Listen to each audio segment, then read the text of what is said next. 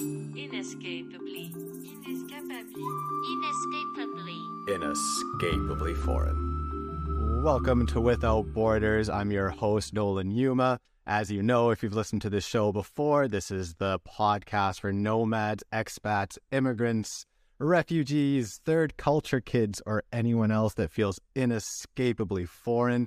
Today I'm here with Daniel Thompson, the CEO of Nomad Collective, a business and community that specializes in creating experiences for remote workers. We'll get more into that throughout the show, but first, Daniel, how's it going, man?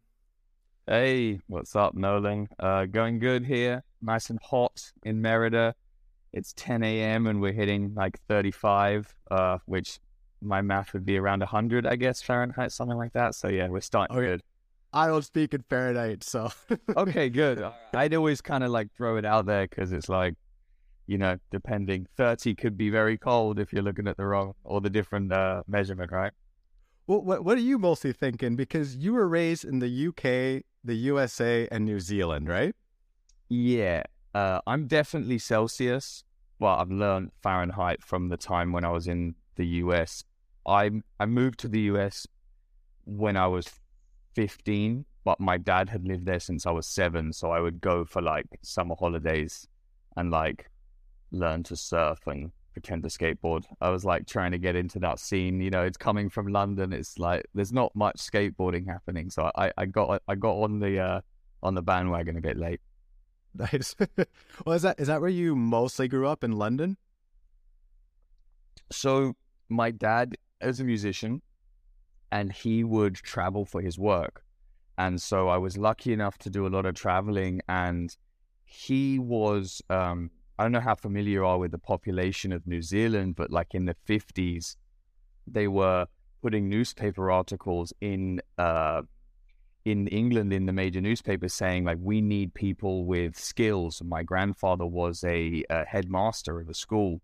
And so he kind of took up this opportunity to move to New Zealand, and they went on the boats, man, before planes. It took like 9 weeks through like the Panama Canal, I think it was. And it was like, you know, my dad has stories of like stopping off at like Pitcairn Island, which like was like just a very, very small island in the middle of the ocean that they would like, you know, jump up on board and try and sell you stuff. I mean, like, you know, that was a rogue time. You think about it, like, you know, 8-9 weeks to, you know, go on a boat from the UK to New Zealand. So yeah, so he grew up there, but he wasn't born there. And then same for me, but all of his family stayed there. So my dad was the only one who kind of came back out of New Zealand. So consequently, we would go there for summers and stuff. So I was always kind of like 3 months of the year in New Zealand or the US. Okay. And what about for the first 10 years of your life? Yeah, it was like, you know, schooling in the UK, but like holidays in New Zealand or the US, basically. So and my dad was pretty chilled about like taking an extra month or whatever. So we would go for like a long period of time. You know, it's a long way still, even for a kid. Like, you know, you got a 24-hour flight. So the plan is always go there for like 2 or 3 months. So got to like, I guess I was slow traveling before I even realized, like, yeah. Yeah. Now, I guess New Zealand and the United States are different in a lot of ways, but they do share some similarities. Usually for a third culture kid, it's like 3 countries before the certain amount of age. Do you feel like you are a third culture kid in any way, or like in the sense that did you have to deal with any identity issues to kind of adapt your Kiwi personality in the States, or kind of adapt your United States personality, American personality in New Zealand? Yeah, I think in the States, being English is a big thing. Like they love English people. The accent's very different. And so I felt like proud to be English in the US. Whereas in New Zealand, it wasn't like negative or anything. It just was a little bit different. You know, they're a bit more like, they'd call you pommies, and like, you know, it's a little bit more like a jest. It's not as cool. You know, when I moved to the States when I was 16, it was the first time I really clocked that. I went to school, you know, to high school, and like everyone was just obsessed with your accent, and that was very new to me. Like you don't think about those things. So definitely in that respect, I always kind of felt like I don't have the association of like I'm English, like I'm from the UK. We lived in a bunch of different houses, so I don't have that. Like I have friends that have lived in the same house their whole life, and they have a very like grounded thought process about what is home. And I think I'm more, with the risk of sounding cheesy, like home is where the heart is, in that respect. Like I'm now at home in Merida, for example. Yeah. So, well, let's get into that. How long have you been in Merida now? I've been in Merida 8 months. I came here to have my first child. I'm actually a resident in Belize, where Nomad does a lot of trips. I moved there right before COVID, and my wife and I decided to do a home birth, and we wanted to have a hospital close because, just in case. It is like, I'm all for the home birth, and it was an amazing, beautiful experience, and I encourage everyone, if they're thinking about it, to at least like do your due diligence and have a look if it's right for you. But at the same time, my logical mind was like, I don't want to be close to a hospital just in case. Like there's, I think now having done it and gone through it, I would be a little bit more willing to be in nature because I understand the time frames and stuff. But at the start, I was like, I'm cool for this, but I just want the hospital close. So in Belize, that's just not possible. There's, in Belize City, we could, but you don't know when a baby's coming. So you've got to kind of be somewhere for like 3 weeks to 2 months while you're kind of waiting, nesting.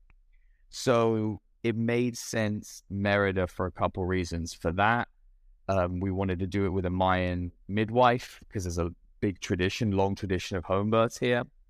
And I have a dog and a cat. And so it was like I could drive up the Yucatan like peninsula and be in Merida in 10 hours. I can go back to Belize. And so it was just like a mixture of things. I actually we never thought we would like it so much. We rented a place for like 5 months. We're like, oh, well, we'll go back to Belize. And now we're here. We've been here 8 months. We just rented for another like 8 months. So it's grown on us massively. Great gastronomy, like awesome city. It's really hot right now. If you don't like hot, maybe don't come in May, basically, or April. But it's a really cool city. It's got a lot of culture, great architecture, old colonial style. So yeah, Merida is like, I think it's going to become more known in the next couple of years. I really think it's a great destination for nomads. Good Wi-Fi, good food, good amenities. You've got a Walmart if you want, but you still feel like you're in Mexico, like you feel like you're in Latin America, sorry. So it's a good mix after 3 years in the nature in Belize. Nice. Now, I want to know a little bit more about your story, but just since we're talking about Merida right now anyways, what do you have planned with Noma and in Merida? It's a good question. I am actually going to see a house on Monday. It's a really tough kind of game that we play trying to find the right location for a Nomad trip, because there's a couple really important parts. Like, you briefly mentioned what we do. We do trips, experiences. We call them editions. And so we do editions in different places. They're kind of like co-living pop-ups where we'll take around 15 to 20 people to a location, and we have this plug and play community and a bunch of cool activities, and you can kind of get your work done, close your laptop and get out there and discover, and we kind of facilitate that, streamline that process for you. But the kind of barriers that we come up against are that it's quite specific set of things that people want for as a remote worker, and actually often the infrastructure that's been around doesn't suit that. Like, traditional hotels are very much just high ADRs, which is just like as many rooms as possible, not many nice common areas. You often don't have a kitchen, or let's say that they don't have the internet equipped, which actually in cities is a minor one. So when looking for a place, I often you kind of really have to dig deep. So I've been looking for a while. and I came across this place actually being helped by a real estate agent. And it was, if you ever come to Merida, there was a lot of money here like a while ago, hundreds of years ago, like maybe 150 years ago. And there's all these beautiful mansions that are, some are kind of derelict. You get this feeling of like, oh man, if I had some money, I would come and redo one of these and make it my dream house. You know, you've got some that are Art Deco, you've got some that are old colonial style, but it's definitely got this vibe. And so this house that we're going to look at was some like rich families like home. They had like 8 or 7 siblings, and so they built this house for their family, and it's got already like enough room for this whole family to live there. And they, when they grew up, they have turned it, each room they put it into it like a little kitchen, and they got basically 12 apartments with 18 bedrooms in it. And it's got a giant pool, it's got all these walkways, it's got like rock facing you know, they've built the house on like a rock face, so one of the walls is like an actual, it's so cool. And so fingers crossed that fills all, like ticks all the boxes for Nomad, and allows for that community space, which is so important. Something that we do that's different to every other company is we make sure that everyone's in the same place. Often the other companies will do like a bunch of Airbnbs around a city, which is great. I think it's actually easier to find that, and that's why they do it. But for us, those ad hoc meetings in the hallway, or hey, I'm just gonna, you know, like I'm in the kitchen, you want some coffee, or I'm sitting by the pool, that's what creates those community feelings. And it's something that you really need to you kind of need to like have the platform to let it happen naturally. Because you don't want to force it. We're not like on like a gap year trip. You know what I mean? We don't all have to be there at 9 a.m. That's not the point of this. But at the same time, people want to make friends. You know, one of the biggest issues with remote work is it's a bit lonely. It can be a bit lonely. And so you want to kind of curate those ad hoc community feelings and moments. And one thing we found is making sure everyone's in one place creates that. You know, you invite someone over to cook dinner, everyone's doing potluck, it just kind of, it feels right. So yeah, fingers crossed. It's always works. What attracts me to Noma as well. Now I'm just curious, what is like the price point for these mansions? So that's, again, is like, you know, we're fighting to change the thought process of a high season and a low season. And if you look at the way that the world worked traditionally, is, you know, 2 to 3 weeks of holiday a year was what someone got. And so logically you fit your entire holiday into that 2 to 3 weeks, which means that, you know, maybe people who are running these, you know, houses or these mansions or these hotels have to really, you know, up their pricing because there's this limited period of time. And now what we're seeing with what we do with this nomad lifestyle is that's not really the case. There are some low seasons, but generally the time frame in which we travel is pretty much all year round.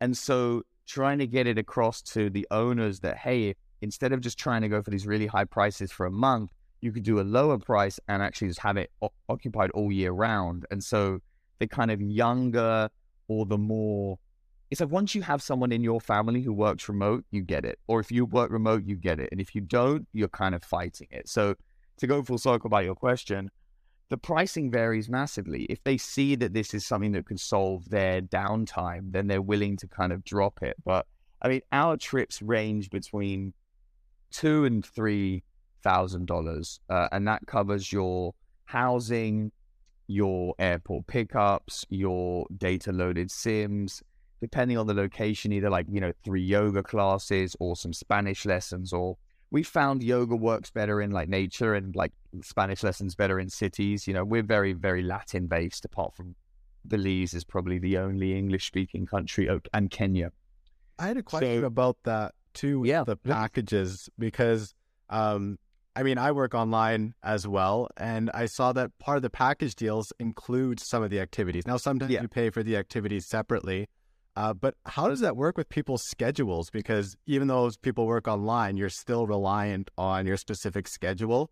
What happens if someone can't make an activity? Do they get like a deduction there? Or... Yeah. It's a great question. So The activities are actually not put during 9 to 5 work hours. So we very much have like this, like, work set up by where most people are within reason working on that time zone, roughly maybe 2 hours either way.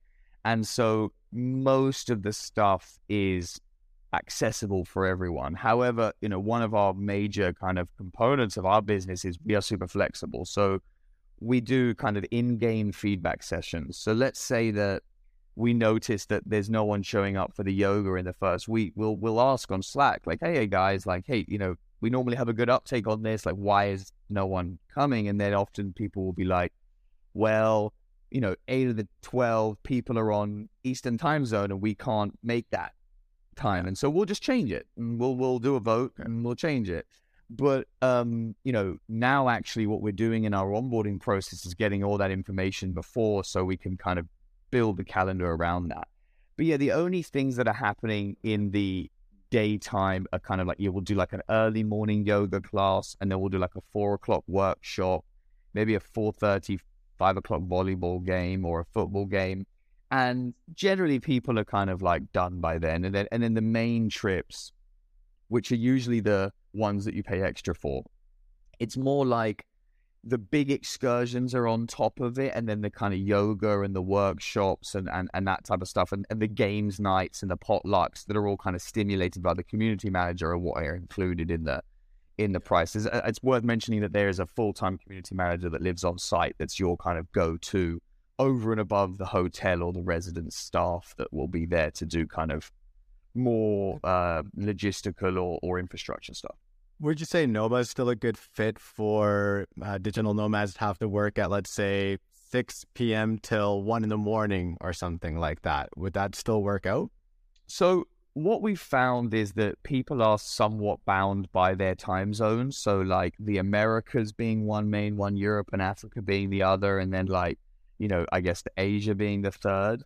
But for example, in Kenya, because our market's still mainly North America, we have fair few Americans there. So we just make the calendar like in Kenya based around a much like later. So we have more stuff in the morning, people do this. So in answer to your question, yes, 100%. And we build, around the majority. And so there's always ways for people to get like their money's worth and be able to be involved in those things, even if they do have a kind of slightly different work schedule. Yeah.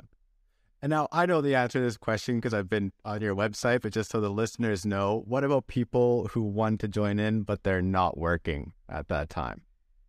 So you not working, it's kind of like a loaded question, right? So like if you don't have a remote work job, or you're not working on a side hustle, or you're not trying to like do something like either start a business or anything like that, you can't come. You have to have something to focus on. I don't want to say you have to have a job, but you have to have something that you're focusing on, that you're going to be spending time on. And we didn't start like that. When we first started in Belize, we allowed people to come who didn't. And within about 6 weeks, we stopped it because there's just this juxtaposition between people on vacation and people working, and it doesn't work. It creates FOMO for the people that are working. The people who aren't working are kind of like, oh, well, there's nothing to do in the day, and it just doesn't work. And then what we saw, which is the ideal situation when you make those changes, is it really works when everyone is on the same page, because everyone's like, I want to say it's like, work hard, play hard, fun attitude. There's a lot to do on the weekend, but we all need to get our stuff done. We've all got jobs. Like I've got a job too. We all need to kind of like make that happen. We're not here to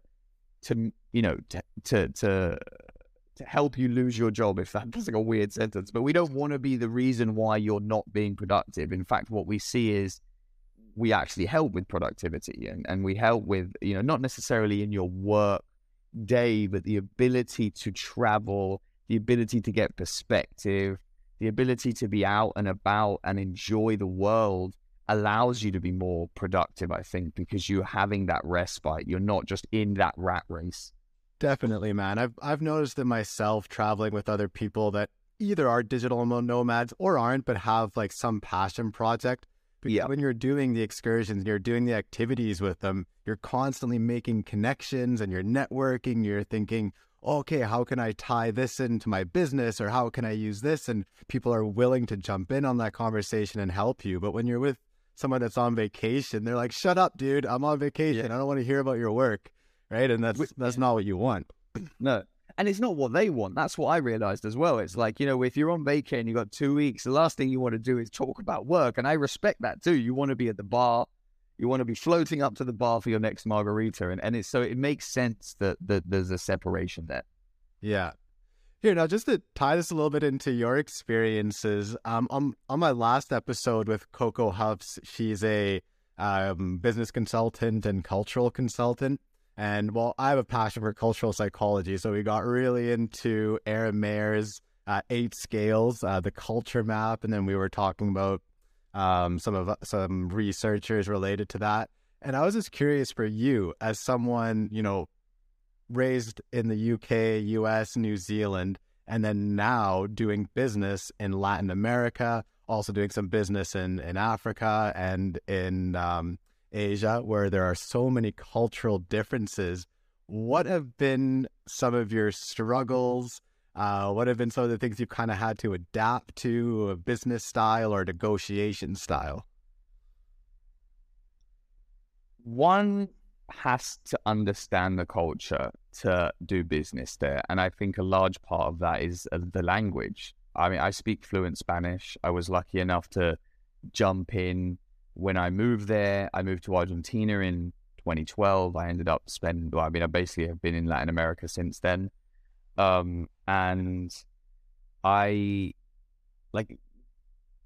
time is an interesting concept in general, but when you look at the way we think about time and the way that Latin America thinks about time down to the actual words used, we use spend, they use paths. I think that's really interesting because the way in which they think about time is it passes you by, whereas we're like spending it like it's going away, which I thought was really fascinating when I learned that. But it even filters into business because we were joking before we got on the podcast, like I'm always early and it's just something I can't get out of. And actually in a lot of respects, you're laughed at. Because you're like, why are you there? When I said 9, I really, I mean 9:30, you know what I mean? Yeah. So I think that's an interesting one. I think you have to look at the history of a country and look at their economy to understand. I was always, and I think doing business in Kenya, I have a friend there. She lives there. She's a Cameroonian descent, has lived there for some time. She's born in Pittsburgh, and really I deal with her and her team, so I can't pretend like I properly know what it's like doing business in Africa, and I think it's similar in Asia, but in Latin America and in Argentina, I have a lot of experience. And in Argentina, the fascinating part of it is they've struggled with hyperinflation for many years. They have a real problem with their economy, and that affects the way that they do business. And in the same breath, it makes it one of the best places in the world. It's also its biggest problem. When you go to Buenos Aires, you get this liberating feeling of everyone's living in the now. There's not this when can I see you? You're like, oh yeah, my calendar, May 22nd. No, it's what are you doing now? And then people are like, oh, I'll go do a barbecue at midnight. No problem. Now, and I had this epiphany one day, and I was like, you can't live in the future when you don't know if your money is going to be worth anything or your business is going to be existing or anything, right? So you have to live in the now, because it's well, I don't know what's going to happen next week, so I'm going to live in the now. And so that's the plus of it. But then the negative is I'm something like Nomad, my big visions of Nomad to have, villages that are, around the world that share an ethos. Schooling is something I want to get into. I have a child, and I've said he's young, and I don't know, he's 4.5 months, and I'm still navigating that path as a nomad. And so I think in long-term processes and understandings and visions, and it's impossible to do that in Argentina. They don't want to do that because it's you can't. It's like you make a plan for 2, 3, 4 years down the line, and you get some. Let's say you get some investment from in dollars, and you change it into pesos. Every year your investment double. It's double the amount of money you need to pay back. And so the way in which they do business is very much like smash and grab. Like, how much money can I get now? Yeah, because that's it. And so, I mean, I guess it's true, man, and it's also like with the research where they look at whether you're looking at events or whether you're looking at specific times, right? In Latin America, it's more about like the events throughout the day, which means that they're a lot more flexible. A lot of time, I think, if you come from a country that isn't very flexible in time, you kind of think, oh, they're tardy. But it also just means that they're more flexible with their time, as you're describing, because you kind of just need to roll with the constant punches in those cultures. Now, you brought up this idea of time moving through you, or can you say that again? Because it made me think of something else, but can you just repeat it? So, pasar is the verb. Yeah. And it's time passes you by, I guess, is like the way. And like when I notice like the way they sit on the stoop at the end of the day, there's this like, you're watching the day go by. There's very much more of this like, time is this thing. It's not like you're spending it. It's like it's kind of there, like, and it's just kind of moving. Yeah. And I it's just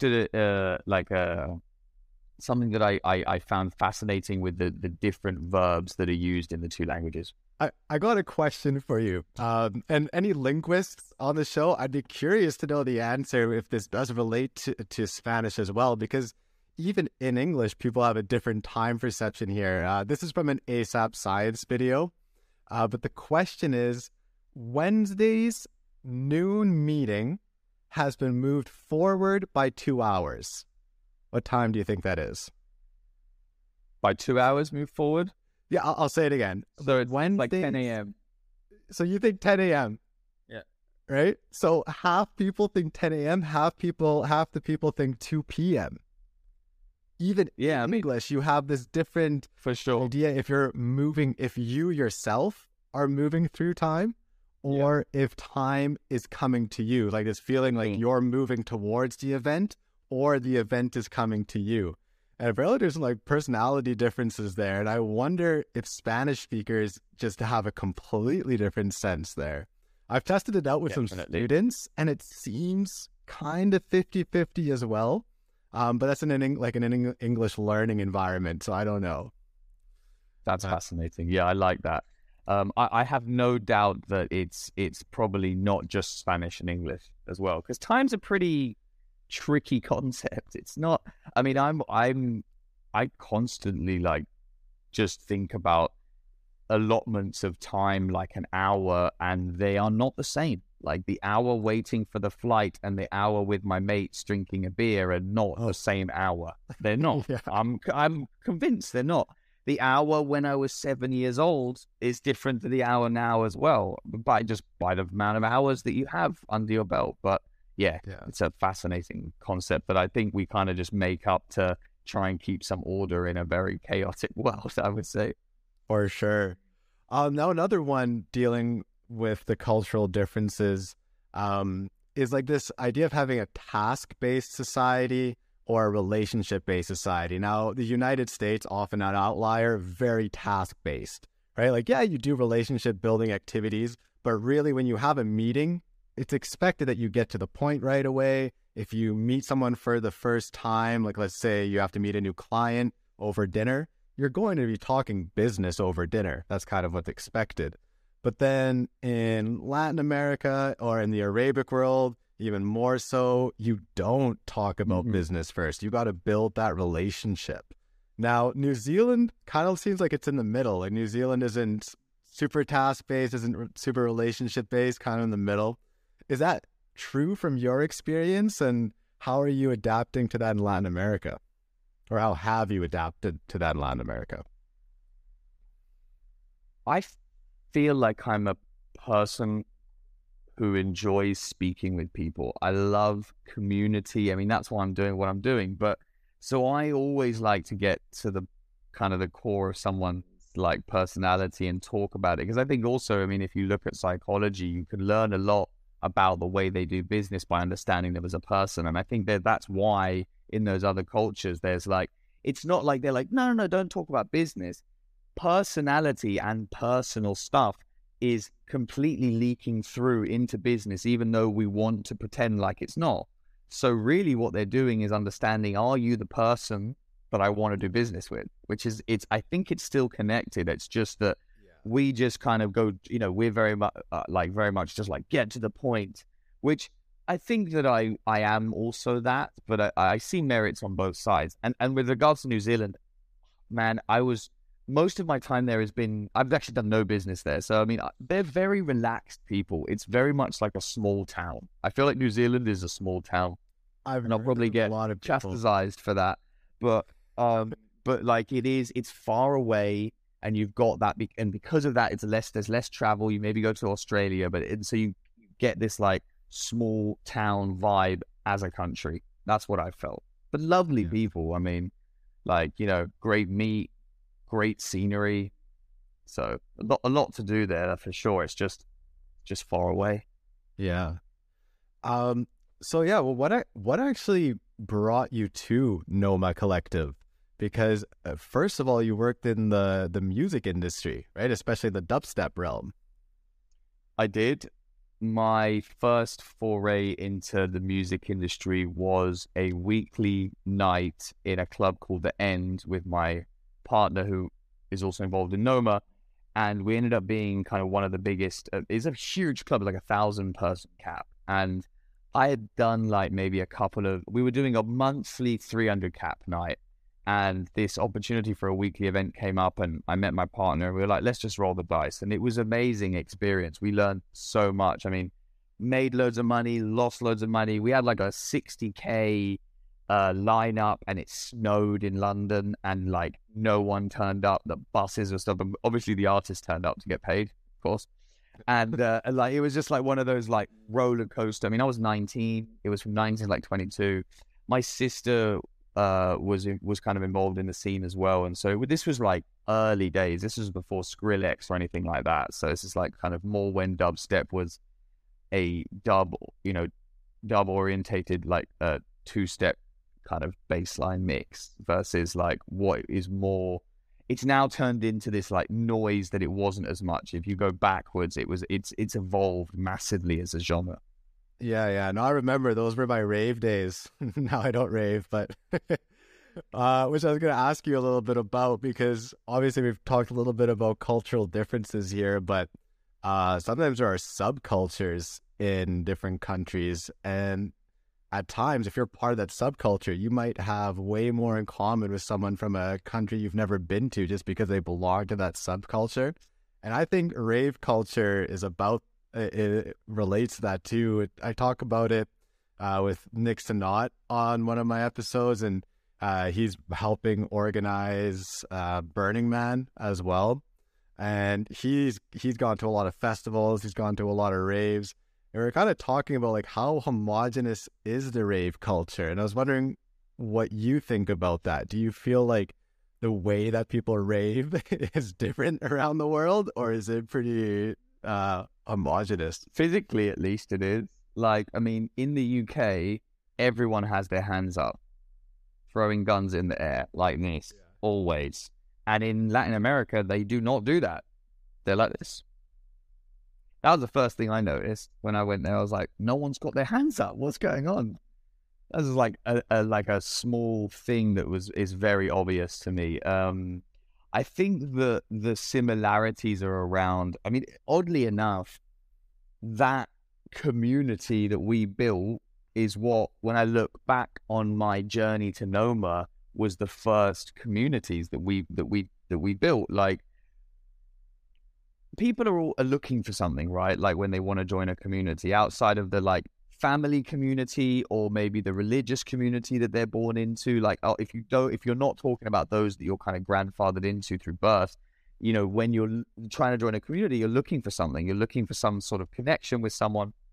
And so when I look back on the journey, it's like we basically started creating community for people to escape their work life because that's what people do when they rave away the week, right? They want to get away from it. And so you offer that safe space for them to meet, vibe, but it's just one night. And then we started doing festivals. So it was like, oh, it's just a weekend.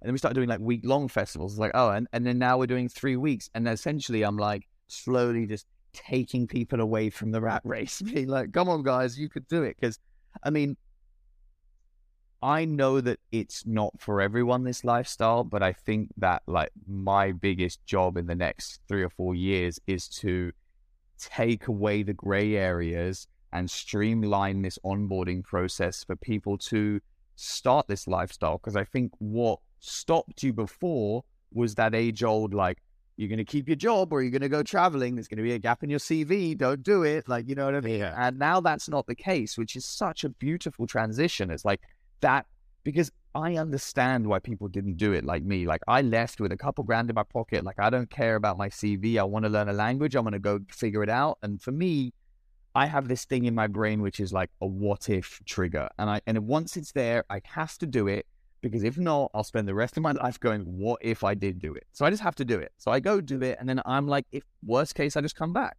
That's how I look at it.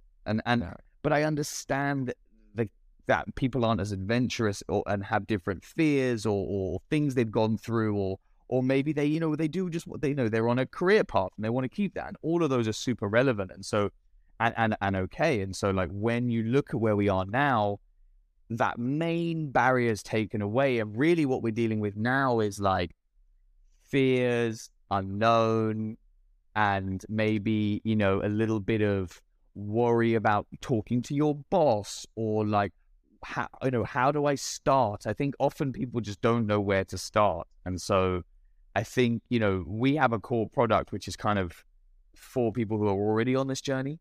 And what I'm working on now is 2 products either side. So one is this onboarding program, which is called the Nomad Academy. It's about to launch in the next couple of weeks. And it's essentially a 1-week crash course on how to become a digital nomad, from just how to get a remote work job, to how to like finesse your remote work team, or, try and convince your line manager to take your team partly remote, to starting up a side hustle, to having a full online business that allows you to be an entrepreneur and remote work, to like finessing your remote work lifestyle, getting second passports, taxes, and all of that. And like having that idea of how to get from A to Z. And in that week, you'll have all of these workshops and all these conversations. And then essentially, the idea is to kind of get people to at least have the path in front of them to then be able to come onto the core product, which is the trips, the editions. And then the kind of other side of that is, we have an entire generation of people who are about to, in the next 10 years, probably meet someone, fall in love, and have a child maybe, and start that next generation. And what happens then? Do they all just go back to the old life?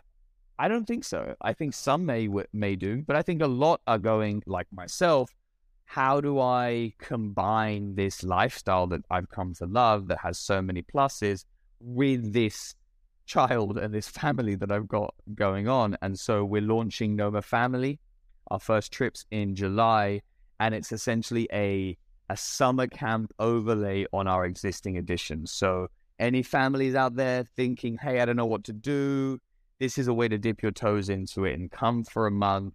We've got like daycare and activities and everything for the kids. We're trying to make it holistic. So if you've got, hours off, come and join us.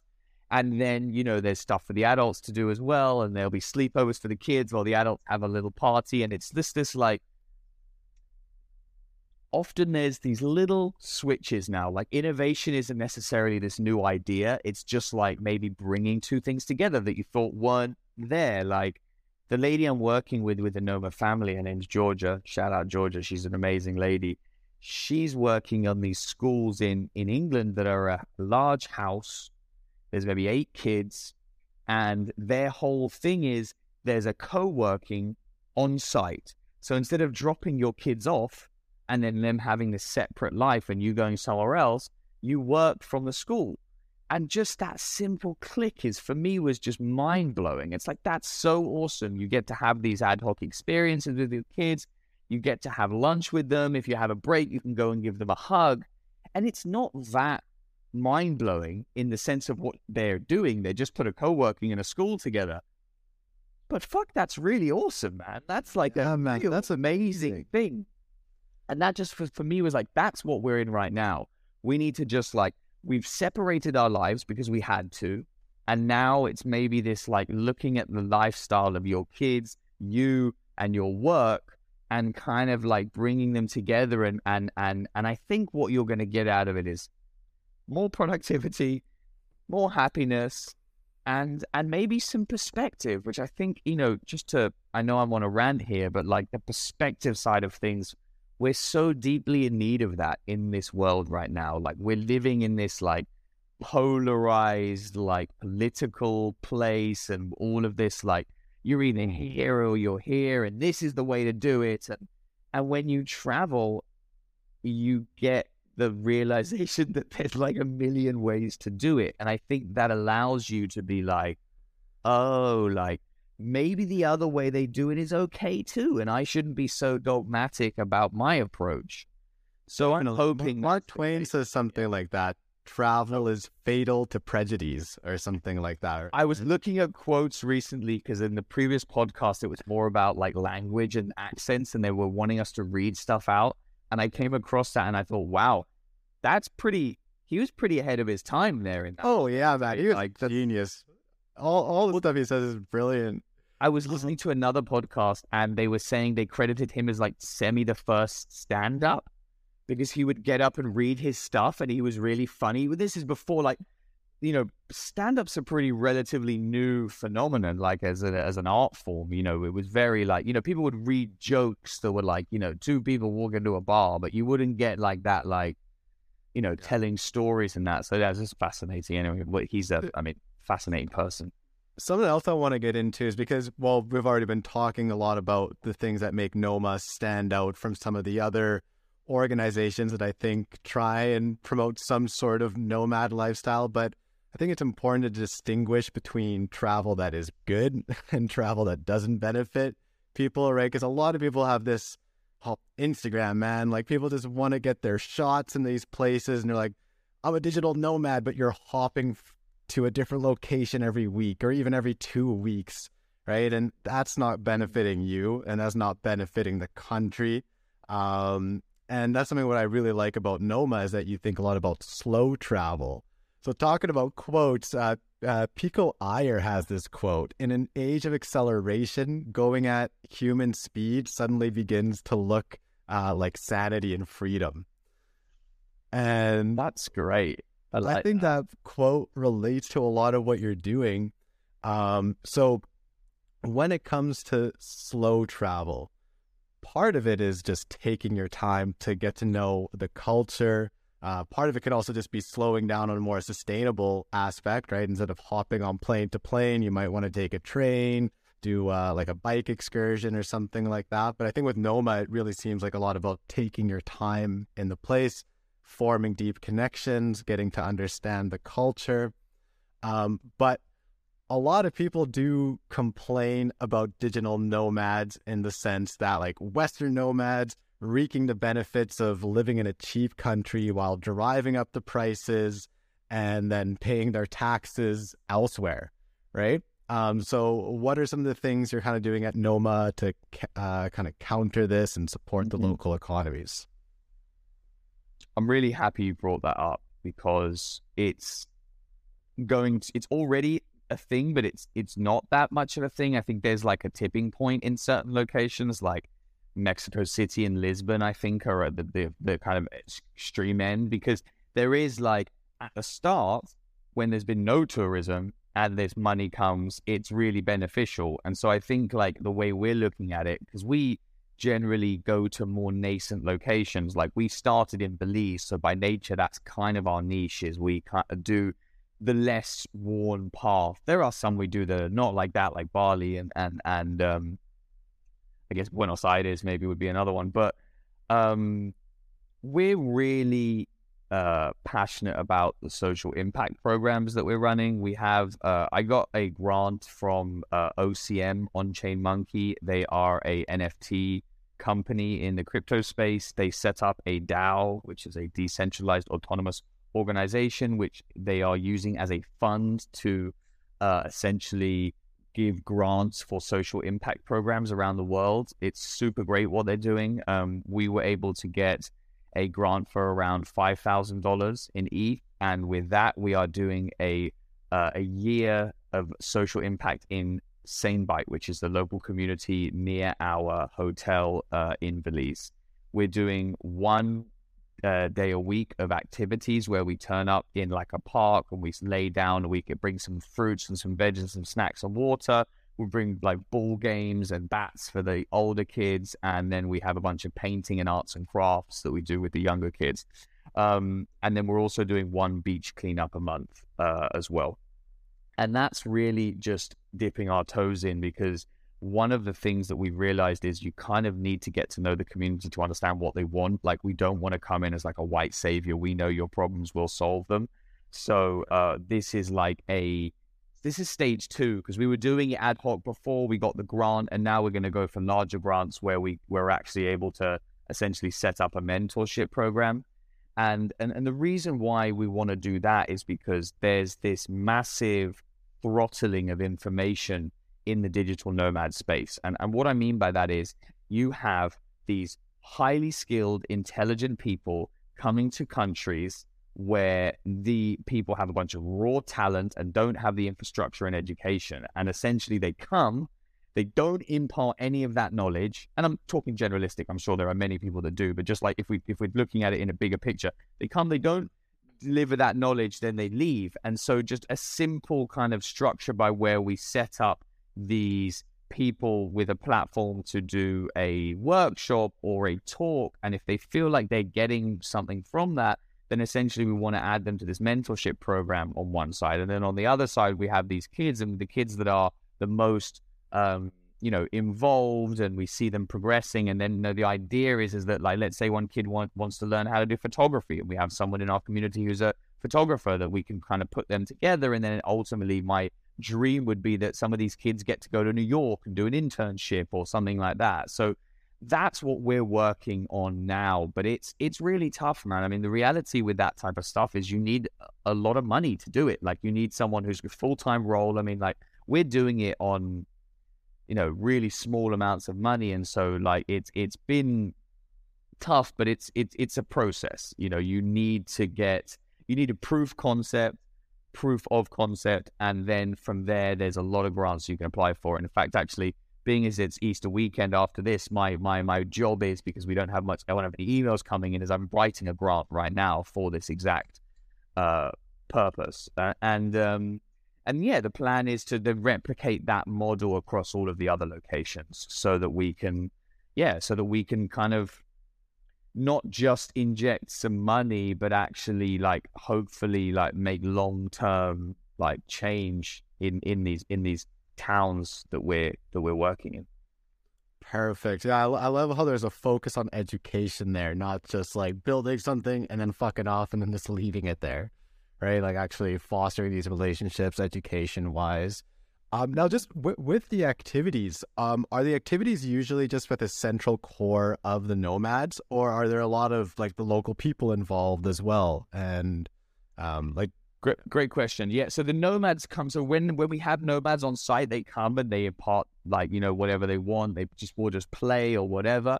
But I have a couple of people that live there full time, and so they're there doing it every week for me. Shout out to Michelle. She's a saint. She's also looking after all my plants while I'm in Mexico. So she goes every week, and then there'll be anything from 5 to 40 kids there.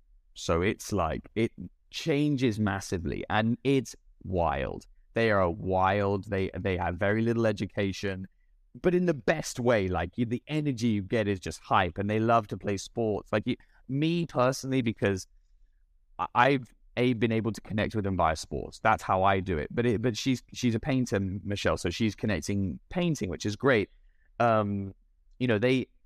Some of these kids don't have shoes, that's where we're at. Like, and one of the things that the reason why we're doing activities that are very like informal is because we started doing stuff a little bit more like we would do how to write a CV or something like that. And it's just lost. It just was, you're not there yet. Like, I had two, and I've talked about this on a couple other podcasts, but they were 2 points that changed my life living in Belize in terms of my perspective of where they're at and where we need to start to get involved.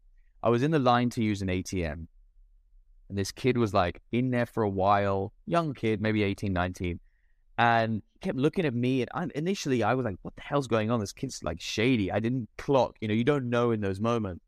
And then he comes out and he's like, I don't know how to use it. Can you help me? I need to get $178 out.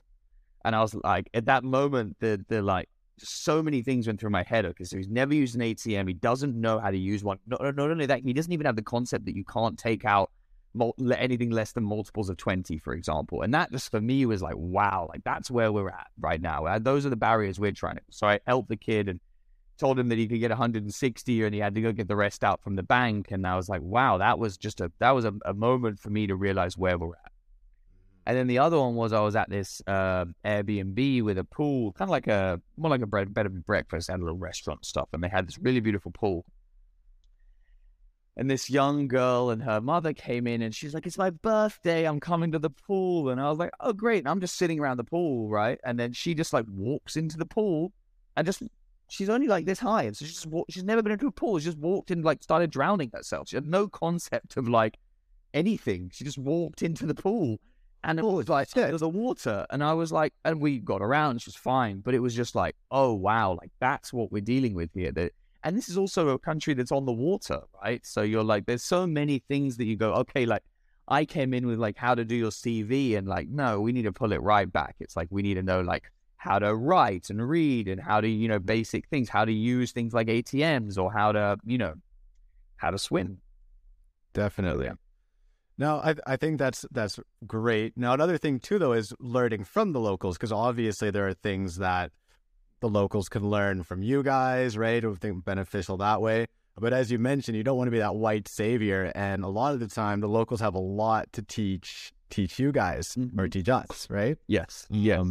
So I was wondering, what are some of the things that you have learned from the locals, from some of your experiences, or just some of the other people that have. Oh, yeah. Experience Nomad. Slow the fuck down. That's what I learned. Slow down, especially in Belize. Because Belize is like island time. And like, I think, again, it like just to kind of go back to what we were talking about before about perspective, like each country gives you something unique. So Belize gave me the time, like all the slowing down, like maybe like in Argentina gave me the live in the now, but it all comes back to perspective. I think like, you can learn different ways to cook. You can learn like different ways of living in terms of what you're eating, what you're putting into your body. That's a massive one. I mean, what I learned, since I've been away from the processed world, I'm so aware of what I eat now, and you don't realize, that the rat race I have to grab a quick sandwich. I don't have time to eat, like that's not good for so many reasons. Not to mention eating on the go just for your digestive system isn't good, but like even down to the ingredients. So like, Belize, like Argentina got me into just good meat and just cooking slow meat for long periods of time. In the world, man. I mean, I'm obsessed. I'm like, I cook asados 3 times a week, probably. Like, I'm on the far end of the spectrum. But, Belize taught me fruit, man, like papayas and mangoes and like pineapples and all of that. Like, that's just, I didn't have that. And so like, I think there is with all this technology and all this advancement, we've kind of lost our core a little bit. We've lost these simpler things that we forget. Like, and I think it almost goes to that quote you were talking about coming back to human pace. So we've lost that. We're flicking and scrolling. We're not there. We're not actually there ever. And I'm guilty of it. You're running a business. You're always thinking about the future. And so I think like, eating a meal and not looking at your phone, spending hours not looking at your phone. Belize is like 100% for that. Like they don't, like, it's just that culture's not there. You're out on the stoop, you're on the beach, you're walking, playing volleyball or whatever. That I think that it's a lot about reconnecting with what it is to be a human, and I think that's like something that you can get from those developing nations, as well as, I mean, I know I'll just say it again, but food, man. I mean, food's different in every place, and that's amazing. I learned how to throw a fishing net, like things like that I've never clocked before, that are so awesome and really great. So. One thing I'm wondering here with the fast pace and everything and just slowing down, and it's something that I try and promote with my podcast. I mean, I try and promote with my writing at www.withoutborders.fyi. And I know it's something you promote as well. But both of us, we have to promote. So we're on social media, right? And like on social media, you always got to create fast, quick clickbait clips. And it's driving me nuts, man. Like I notice it's not good for my mental health at all. No. And obviously it's a big part of being a digital nomad because you got to promote yourself on this fucking social media. So I was wondering, is there anything that Nomad does to kind of counter this in a way? To me, it seems like you can counter it just by developing these deep relationships, right? Instead of spending 2 hours on social media, you spend time with the people. You're in that giant mansion, you're all together. So instead of fostering relationships online, you're fostering relationships in person. Yeah, I mean, we definitely do that, but I would say that like there is a place for the short content. I'm not like an extremist where I'm like, we need to go back to the old school. I think there's a place for it, and it's the hook. Like if you're talking about it in song format, it's like it grabs you, right? And like, but then you need to like slide into the verse as quick as possible. And so I was literally having a conversation with my marketing manager. Yeah, with my marketing manager about like wanting to move away from like just doing that short content, because we just finished the Kenya trip, and like it was that and the Buenos Aires trip we just did, I think the two best trips we've ever done. And like we've got 15 people that are all about to go together on another trip that they would want us to do for them in Brazil and Argentina. But like they went through this like crazy transformative experience where they went to shamans and it was pretty amazing. And we have all of this like testimonial content, and we were talking about what we're going to do, and we're going to do like a 20-minute video, I think is what we're going to do. And so I think that you can get a snippet of what we do, but as soon as possible I want to start to get people to like watch a mini film or something like that about, because really that's how you get the nitty gritty. It's like the same reason why I like long form podcasts, because what you can get in 5 minutes is not the bigger picture. You can't, these hard topics, you can't like get to the bottom of them in 10 minutes. So I think that as a marketing tool, it's necessary.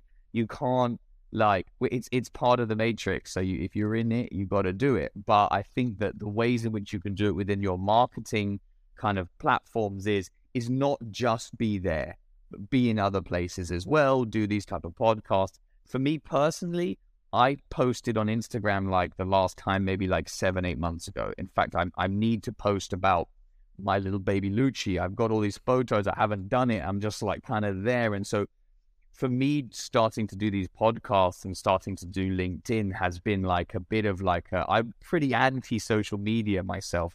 Not because I don't really care about it. I'm not the person who takes the photo in the moment. I'm the person living in the moment. I've always been that person. And lucky enough, there's people who are the other person to take photos of me. Otherwise, I wouldn't have any physical memories. So I guess it's a bit of both. But I think that picking and choosing your ways in which you deliver your content, I think, is the way you kind of work on that while still having to be in the digital space. And then, I mean, it's kind of annoying, and I'm trying to do as much as I can to break this cycle. But like, even in investment and in the SaaS world, it's all of the digital nomad products, they're all digital, and that's fine. But we're all still here in this world. Like we're all still here, and there's not that much happening for that. And it's actually hard to get funding, or harder because it's harder to scale in the physical world. But it's what we need. We need this physical contact. We're pack animals. We do not want to be on our own. And that's something that we all knew after 3 months of COVID. Like, yo, this is fucking me up. Like, we need human contact. Like, you go crazy. I was so lucky to be in Belize in a bubble.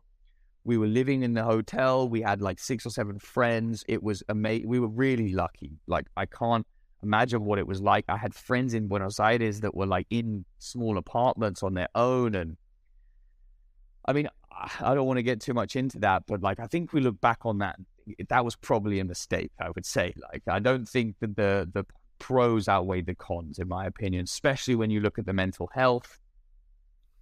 That is really, really detrimental, I think, to, you know, the years lost for education, those kids that are in the 3 to 4 area that didn't get that language learning, that had the masks over the face and they couldn't read the lips. Like, I mean, we will see later from the data how bad that was for the learning of those kids in those moments. So yeah, I think that continually fostering that physical space where people can connect as humans is undervalued. And I'm trying my best to kind of be like, hey guys, like, yeah, it's great, all this digital connection, but like, let's use all of that to then meet in the physical space.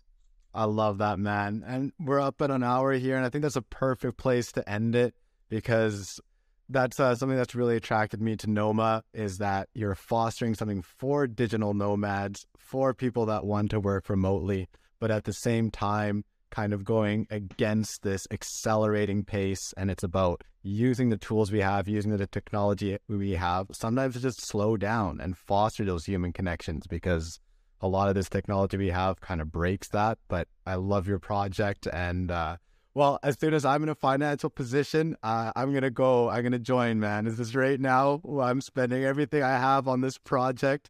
So all I can afford is couch surfing and a Ryanair flight. But as soon as I can afford more than that, I'm joining you guys in one of your excursions, because I love it. I love what you're doing.